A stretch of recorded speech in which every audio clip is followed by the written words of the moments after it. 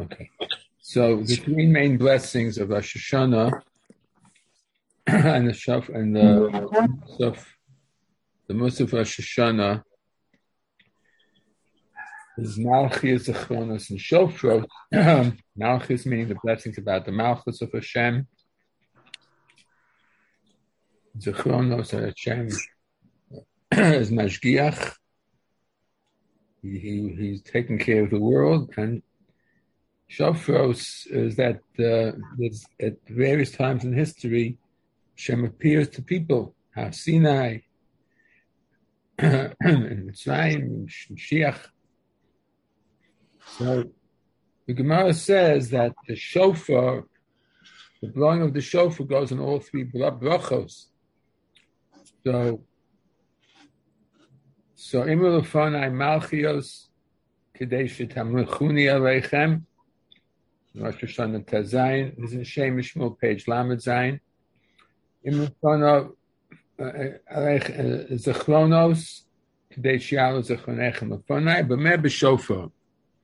That all the blessings that was the core blessings need the shofar to be blown together with the blessings, because the shofar will make these prayers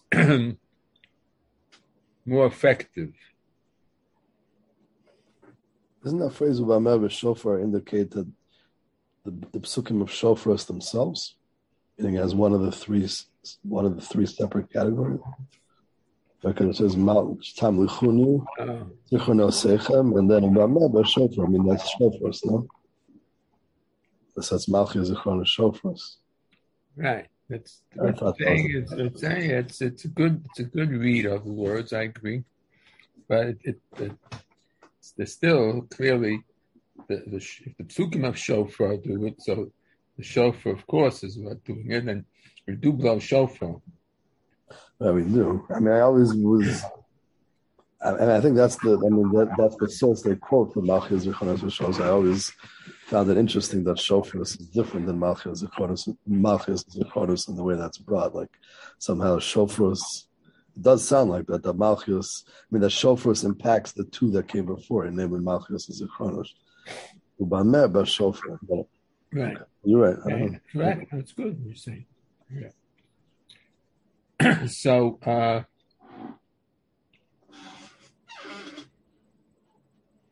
basically, he wants to know what's the power of the shofar. It seems that, and he has an interesting point. The shofar is deraisa, and tefillah is midrabanan. And the Gemara is mefarish that if you have two places to go, one place they're going to say the tefillos, Malchus Achron the shofar. The other place they're going to blow shofar and not say the tefillah. You should go to the place with the shofar, because ha deraisa v'ha derabanan. The shofar is a deraisa, and the brachas, saying the brachas, is derabanan.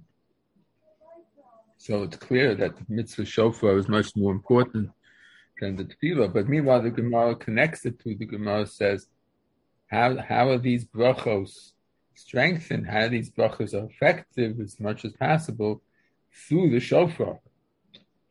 So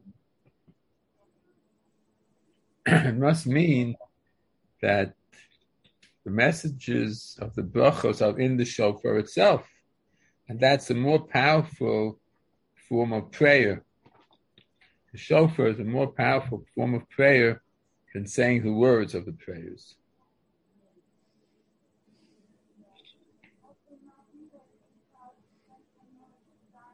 He has another Gemara. Pasuk writes, the Gemara in Rosh Hashanah Chavav, also about a shofar. The Gemara says, "Vatitav Hashem lishar par."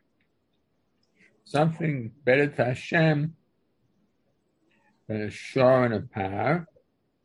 So the Gemara says, shofar, shor par. Put the two words together, you can get the word shofar. Drop the reish, put show in the par again. Shofar. That the shofar is better than a shor par. The Gemara has a drash over there. That the shofar is better than a carbon.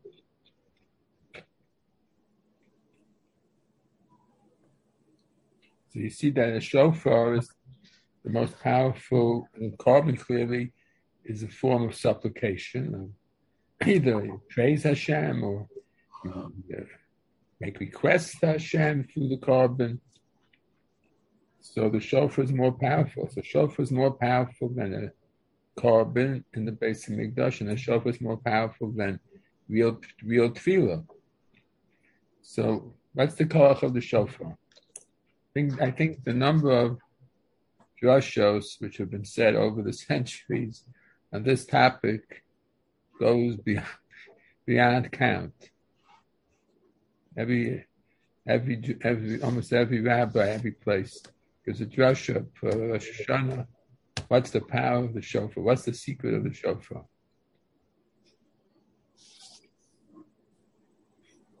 So, because it's clear that the shofar has extraordinary power. It's a deraisa, whereas tefillah is a derabanan, and the shofar basically pervades the day. I always, when it's Shabbos and you don't blow shofar, I mean, personally, I feel there's tremendous, something's tremendously missing in Rosh Hashanah without blowing of the shofar.